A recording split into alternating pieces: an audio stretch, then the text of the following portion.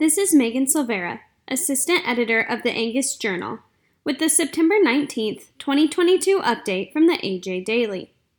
Today's update includes information about applying for the Angus Talon Youth Educational Learning Program internship, comments from the U.S. Cattlemen's Association about the recent executive order on advancing biotechnology and biomanufacturing innovation for a sustainable, safe, and secure American bioeconomy, and an announcement from the University of Missouri about its $30 million renovation and expansion of the MU College of Veterinary Medicine's Veterinary Medical Diagnostic Laboratory. Angus Talon Youth Educational Learning Program internship and host ranch applications now open. Adapted from a release by Peyton Schmidt, Angus Communications. For many, hands-on learning serves as the most engaging, interactive, and practical way to retain information. The Talon Internship Program provides college-age students the unique opportunity to spend their summer on an Angus operation, gaining valuable hands-on experience. Interns will gain extensive ranching knowledge while complementing their skills as advocates for the beef industry. Host applications for the Angus Talon Youth Educational Learning Program internship are due October 31st, and student intern applications are due December 1st. College sophomores, juniors, seniors, and graduate students under the age of 25 and majoring in an agricultural-related field of study are eligible to apply. For more information or to apply, go to angus.org. USCA raises concerns with White House executive order on biotechnology. Adapted from a release by Leah Bonito, United States Cattlemen's Association.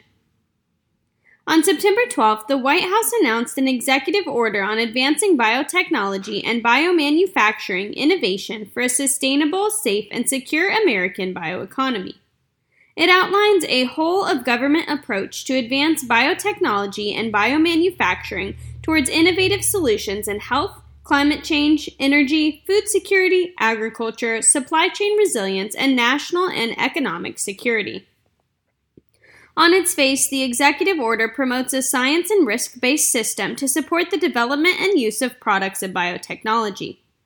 U.S. cattle producers are regular consumers of products developed using biotechnology, from livestock feed derived from genetically modified ingredients to medically important vaccinations administered to livestock to treat and prevent disease. To read more, click on the link in this episode's description. MU hosts groundbreaking for Veterinary Medical Diagnostic Laboratory. Adapted from a release by the University of Missouri. The University of Missouri hosted a groundbreaking ceremony for the $30 million renovation and expansion of the MU College of Veterinary Medicine's Veterinary Medical Diagnostic Laboratory on September 16th.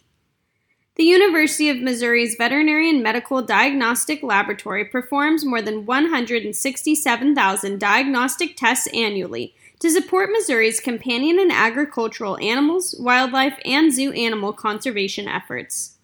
As a Level 1 laboratory of the National Animal Health Laboratory Network, the Veterinary Medical Diagnostic Laboratory plays a major role in the early detection, testing, and post-outbreaks of foreign and emerging animal diseases, including avian influenza, African swine fever, foot and mouth disease, rabies, and chronic wasting disease.